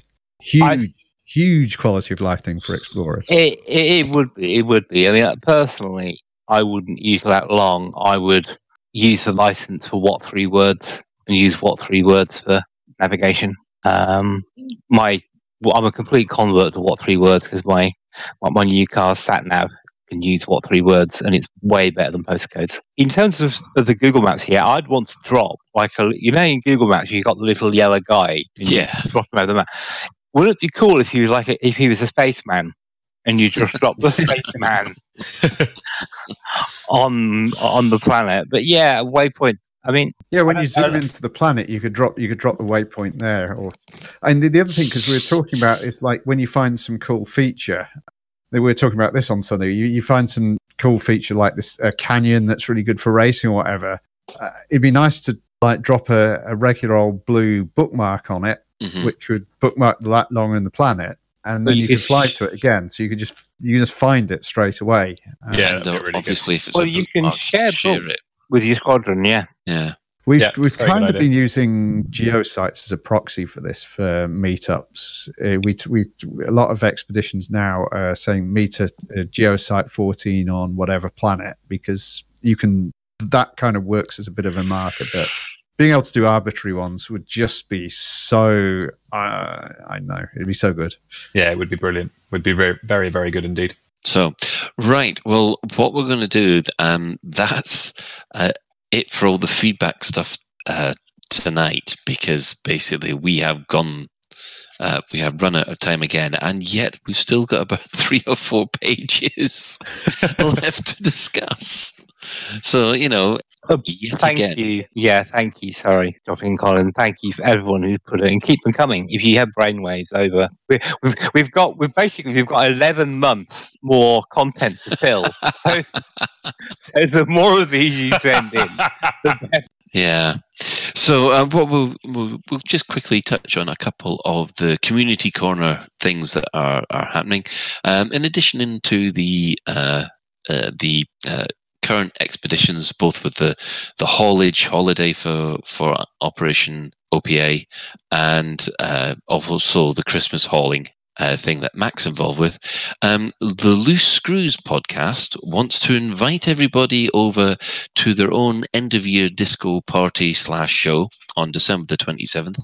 This will be at 7:30 Central Standard Time, I do believe, because it's in America. They are inviting as many people as possible to come over and move bio-waste for them as part of their Discord show and show that day. I don't know whether or not something's implied by the fact they want to shift a lot of bio-waste. we'll just leave it up to them. Depends whether they're giving it or taking it. True. But then again, we could always drop radioactives off at Slough. That's always a good one. The other one was, as you know, HCS Voice Packs, who do Elite Dangerous voice packs for Voice Attack. They've been doing a load of Black Friday sales and so on and so forth lately. But lately, they just teased a picture of Babylon 5 in connection with future voice packs. Awesome! Which, of But course... there's only one cast member still alive, isn't there? Oh, that's that's a good unfair. That's unfair. Well, There's a lot three. of them. They've lost 3. In fact, Star Trek They've just lost- lost one a couple of days ago. Well, they've lost I forgot, Jakar. They've lost Jakar, His- who was an astounding presence. and the Doctor. Stephen Franklin Yes, and Mr. Garibaldi. yes, Mr. Garibaldi. yeah. Unfortunately, all 3 have passed on. So Bruce Spotlightner, do you reckon? He's still with us. Yeah, no, oh, I'm but- just thinking for the voice pack. Oh, right. What about Because he did the Tron one as well, wouldn't he? what No, about the Susan? best one. Yes, the best one would be Susan It's got to Ivanovic. be Susan. We're hoping that Claudia Christensen has signed up for this because we want no Boom today. We want Boom tomorrow. But she couldn't be Ivanova, though, for the license, would she? Because the Marina Sirtis voice and the Yes. Paul Darrow one, they aren't Avon and Deanna Troy, are they? Sounding voices. No, true, but the Paul Darrow one might as well be because he's just as sarcastic as Avon is in this one. You can switch it in voice packs to be normal, or you can you can switch it to be sarcastic. And the Brian Blessed one, well, come on, it's Brian Blessed. I want GLaDOS from Puddle. They did try to get her, apparently. And they're maybe still trying, but the last I heard was that Steam and there's all sorts of difficult to get hold of the license because Steam, or Valve, sorry, still wanted the actress's voice. Yeah, I remember there was an awful lot of trouble getting her for Pacific Rim because her voice is used as some of the AI in Pacific Rim. And they had to put different modulation on it in order to make sure that Valve were happy. Interesting. Yeah, I think it was mostly a case of in Pacific Rim they said it can't sound exactly like GLaDOS, but you're allowed to have it so that people go, "Oh, is that GLaDOS?" Fair. You know what I mean? Yeah. In terms of star power or star availability, Claudia Christensen is probably less busy than Bruce Boxleitner. True. I think Claudia Christensen would be quite keen as well. I think she'd be up for doing it. Oh, she's done she's just done quite a lot of game stuff. Yeah, exactly. She's in Skyrim and quite a few others. I mean, I would mind Mira Furlan as well because imagine Delenn telling you off because basically you forgot to put your landing gear down. Yeah, That'd be pretty good. that's been Only one commander has ever beaten me in battle. He is behind me. That one. yeah, that kind of stuff. Station announcer. Yeah. If you value your life, be somewhere else. Yeah. I'd like talking of battles. I'd like Worf, especially that thing he does with they're facing the Borg or something. He says, "Perhaps today is a good day to die. Prepare for ramming speed." The best Worf quote ever was in the Q episode when they're in Sherwood Forest. And he goes, "Captain, I must protest. I am not a merry man." Yeah, there's John Delancey. He's one of the voice packs, isn't he? He is. I can't remember which one. Really do it. He doesn't really do a Q though, does he? That's the thing I found them is because of the licensing, and they can't use the same tonality unless they pay the licenses. You get the voice, but they don't sound necessarily how you would expect them to. Well, Brent Spinner still sounds like Data though. But does he have the same enunciation? That kind of. Does he use fractions and It's stuff? It's pretty similar, especially when you've got him describing all the worlds. There are points where you can have them describe what a Type 1 metal world is and things like that, and it will give you the kind of and that's actually quite nice. That does feel as if Data is reading out stuff to you.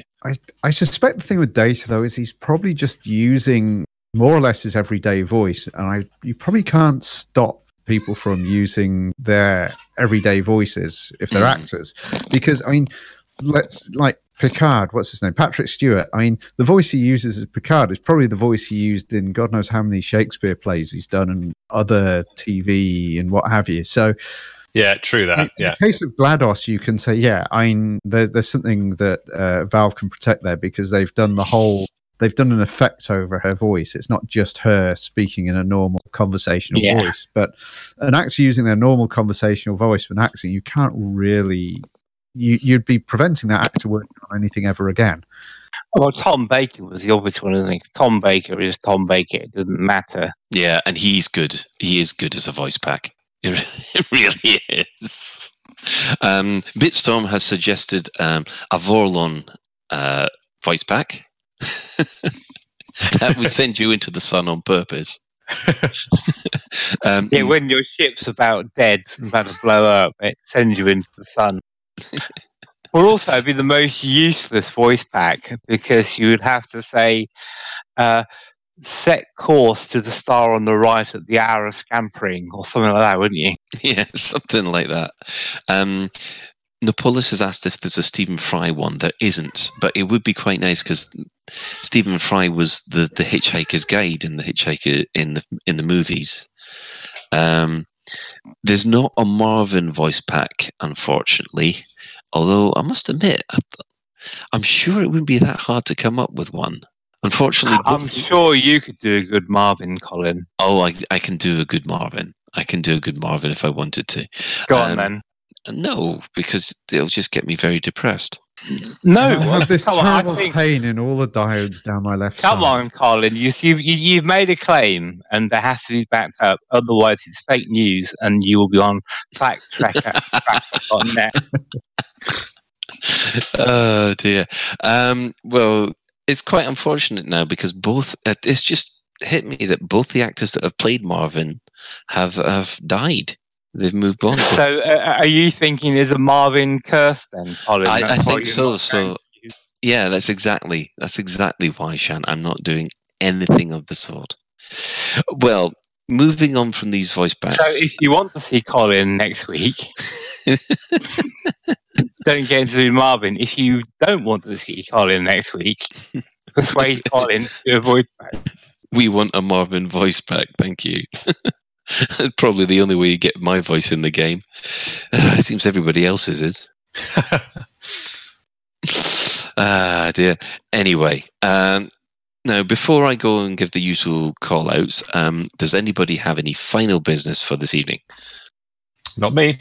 Isn't there a Sagittarius Eye issue being released lately, though? Oh, yes, me. I was going to say, I know, or should Wolverine mention it? Yeah, I know that you've been busy with the new one, the new magazine, but yes, but no, the Sagittarius Eye issue 25 comes out on tomorrow. Yes, it releases tomorrow. We've been working on it for 3 months. It's very, very nice and shiny. Mark Winston wrote about 70% of it, and the rest of it was written by AI bots that we bought cheaply that do automatic writing. So you should definitely pick it up for the princely sum of 5 credits. You will be able to find it on the Sagittarius Eye website tomorrow, and we'll be making a noise about it on Twitter and Facebook and all the rest of it. So is this like the equivalent of the Sagittarius Eye annual? You know, when you were a kid, you used to get the annual. The Beano. Yeah, that sort of thing. No, it's let me think. It's not. It's still just a monthly one, but it's quarterly. Yeah, exactly. So it's no different. It's no different in like size or style. It's just coming out. It's just coming out quarterly rather than monthly. Sorry, yeah, quarterly rather than monthly. So Sue, basically, you spend a month writing it and then 2 months debugging it. We basically just take our sweet time about it. We used to frenetically write the magazine. We used to spend hours and hours a week on it to try and get it done in time for a monthly release, which basically meant that we burned through good people like nobody's business. Whereas now we write at our leisure. The pile of dead bodies was becoming a bit of a problem. It's becoming quite aromatic. I know, I was one of them. Yes. And also this edition, I wrote a tutorial, so you get to see a picture of my most handsome face. Well, you've got several. Yes. Several faces. It's like Crichton. He swapped his head around. Yeah, spare head too. As long as they're his faces and not faces he's collected along the way. of all the pile of dead writers never mind. Yeah, exactly. It's that wall from Game of Thrones, isn't it? Right. Well, Yeah. Who are you, Mac? I'm no one. Yeah. moving on slowly. We have to give a shout out to our sister station, Hutton Orbital Radio, which broadcasts on Thursdays at 8:30. You can tune in at tvforthemug.com, or if you just want the audio, go to radio.forthemug.com, and it's available on all your podcatchers and whatnot. We would just like to say that a certain Commander Psycho Cow has been reprimanded for non-regulation headwear and has apologized to everybody in the group. So all truckers everywhere should have his apology by now. For the discerning commander who likes a bit of CQC action, check out the CQC Discord at discord.me/Elite Dangerous CQC. Obviously, the guys there would love a lot people to shoot at. So if you do fancy a quick blast at it, then that's the place to meet everybody to do it. Also, do we have a Galnet news article for this evening from Commander Witherspoon? Yes, we do. Excellent. And it's ready to go. So following up this, you'll find the latest in the whole of the galaxy as per Commander Witherspoon, as delivered in his usual unique style. But we'd like to also thank to everybody who's chipped in the Twitch chat and Commander Miggles who definitely joined me for a little while outside the Orange Sidewinder bar. So that is it for another episode of Lave Radio. If you'd like to get in touch with the show, you can email info@laveradio.com. Hit us up on facebook.com/laveradio. Tweet us out at laveradio. Or you can join the Discord server by going to discord.io/laveradio. So if you want to join in with the community questions, the best place to send information to is info@laveradio.com. We also have a TeamSpeak server, where commanders come to hang out and chat, which you can find at teamspeak.laveradio.com. Do get in touch if you have any questions or if there's anything else you'd like to discuss in a future episode. So we are recorded live on a Tuesday at 8:30 GMT and streamed out at laveradio.com/live. And we're also coming at you from iTunes and most of your other podcasters. Give us a plus up and a review if you're enjoying it. And so thanks to Shan, thanks to Mac, thanks to Silverine, and a special thanks to today's tech specialist, Commander Ventura. But until next time, Commanders, fly safe. Oh, hang on. Wait. We have something else. Yes, next week's Lave Radio will be the last Lave Radio of the year, of 2020. 2019 of the year. So we won't be on. Is it the last one of the decade? It will be. So that's more impressive. This will be the last episode of Lave Radio for the decade. And we've only been at it 5 years. So 6. yes, no, 7 in February. anyway, so 17th Christmas special. Hear Colin sing and watch Ben dance, and we will join you all later. And I'll see whether or not I can pull together a Marvin impersonation. I'm just making a rod for my own back now. Anyway. Witherspoon says the decade ends at the end of 2020, which is quite correct. Oh, yeah. Does it end at the end of 2020? I suppose it does. Well, It yes, depends. It depends if you're a 0-based person or a 1-based person. And so far, every programmer and hacker in the chat room has just slapped their forehead. I don't think it does. I think it ends at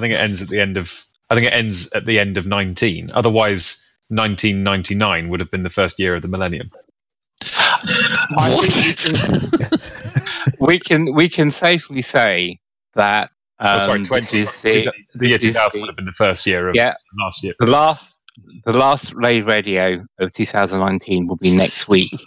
However, we have delayed the end of the decade. Rave Radio. No, I'm right. The year 2000 was the first year of the no. It was the last year of the last millennium. So 2020. Okay, is the last hang on, guys. We will carry on this discussion off air. So until next time, Commanders, fly safe, and if you can't do that, fly dangerous. And please, God, help me now. Oh God, I'm so depressed.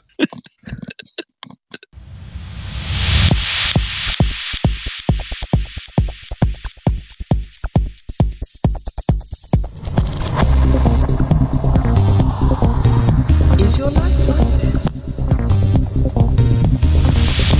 Sounds like someone having an orange inserted into them.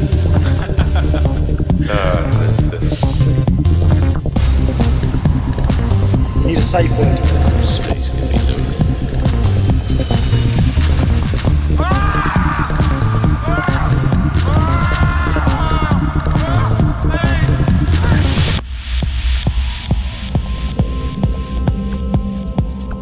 I'm gonna see the galaxy.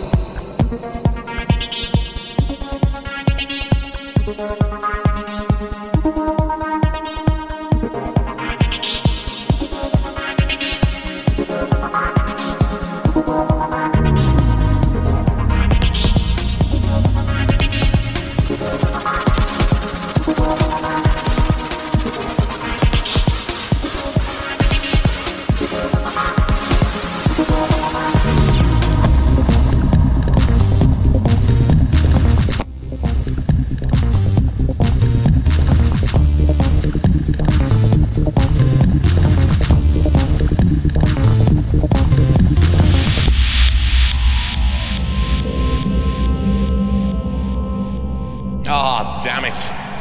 No worries, guys. Hold the fort for 2 seconds. I'll be right back.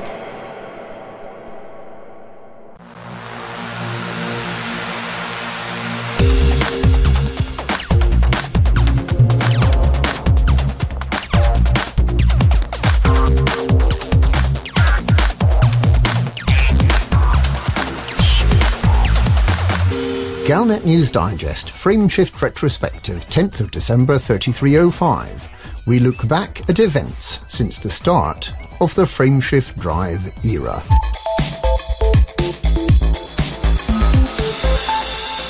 And so another year passes. It's just over 5 years since the current generation of commanders took to their ships, some, the so-called founders, as early as the 22nd of November 3300, with a brand new frameshift drive technology that permitted travel between star systems in seconds rather than the years of sublight travel we'd had to endure previously. Travel from Sol to Proxima Centauri originally took more than 40 years, a slow acceleration that took 20 years to the midpoint, and then an equally slow deceleration to arrive slowly enough to be captured gravitationally and enter an orbit. Commanders who complain about how remote Hutton Orbital is now forget that it used to take half a lifetime to get there. Even 100 years ago, The 0.22 light-years from the current jump-in point near Alpha Centauri to Proxima Centauri would have taken several weeks, although the Star Dreamer technology made time appear to slow from the commander's perspective. With the new frameshift drive, which turned out to be far more reliable than anyone had expected, it became possible to travel unimaginable distances within a few days. Indeed, Commander Zulu Romeo arrived at the centre of our galaxy Sagittarius A star only about a week after setting out and before the end of November 3300. There had been planned to be a first great expedition, setting out to cross the galaxy with supply lines and repair stations, but it turned out not to be really needed. The frameshift drive, which has since been enhanced further by the engineers and then by Guardian boost technology, has made cross-galaxy travel almost trivial. Neutron star boosts have made travel times dramatically faster. With a bit of preparation, you can get from Sol to Sagittarius A star in well under 3 hours, and you can get to Beagle Point and Semitis Beacon in a day. Humankind is bounded by the vast intergalactic void, but there is nowhere in the galaxy, other than a few forbidden areas such as the Thargoid homeworlds, we can't now easily reach. Exploration has become a matter of routine. Travel consists of automatically plotting a straight line to your destination. The frameshift drive was invented 5 years ago by contrast. It was just 2 years ago in December 3303 that the Thargoids became more than a curiosity. They started attacking stations, first in the Pleiades and then in the Bubble. Their pincer movement got to within a few light years of Sol. It looked as if humanity was on the verge of losing control of the Bubble, of having to move to the Formidine Rift, to Hawkins Gap, or to the Conflux, or, more practically and prosaically, to Colonia, and leave the Thargoids to wreak their havoc. And then, suddenly, after 18 months of war, the Thargoid offensive suddenly stopped. There have been no stations attacked by Thargoids anywhere since July this year. There are whole wings of anti-Xeno fighters who find themselves with nothing to do. Certainly there are Thargoids to be found if you go looking for them, but they're not doing anyone any harm. Anyone who hunts them down is doing it for the sport. Community goals that started with the search for a location for what became the new Yemba research station and continued with the war for Lu, and then continued weekly in an unbroken chain from March 3301, came to an end in April 3305. A community of itinerant commanders who used to travel from one community goal to the next now find themselves without purpose. Certainly there have been interstellar initiatives since then, but they have been episodic, with long gaps, when nothing seems to happen in the galaxy. Christmas is a busy time. Too busy to spare the time for a charity live stream. But other than the 4th annual Christmas Carriers Convoy, the 2nd annual Operation Ida Holiday Haul, and a couple of buckyball races, very little seems to be happening. The galaxy is quieter than it has ever been in the past 5 years.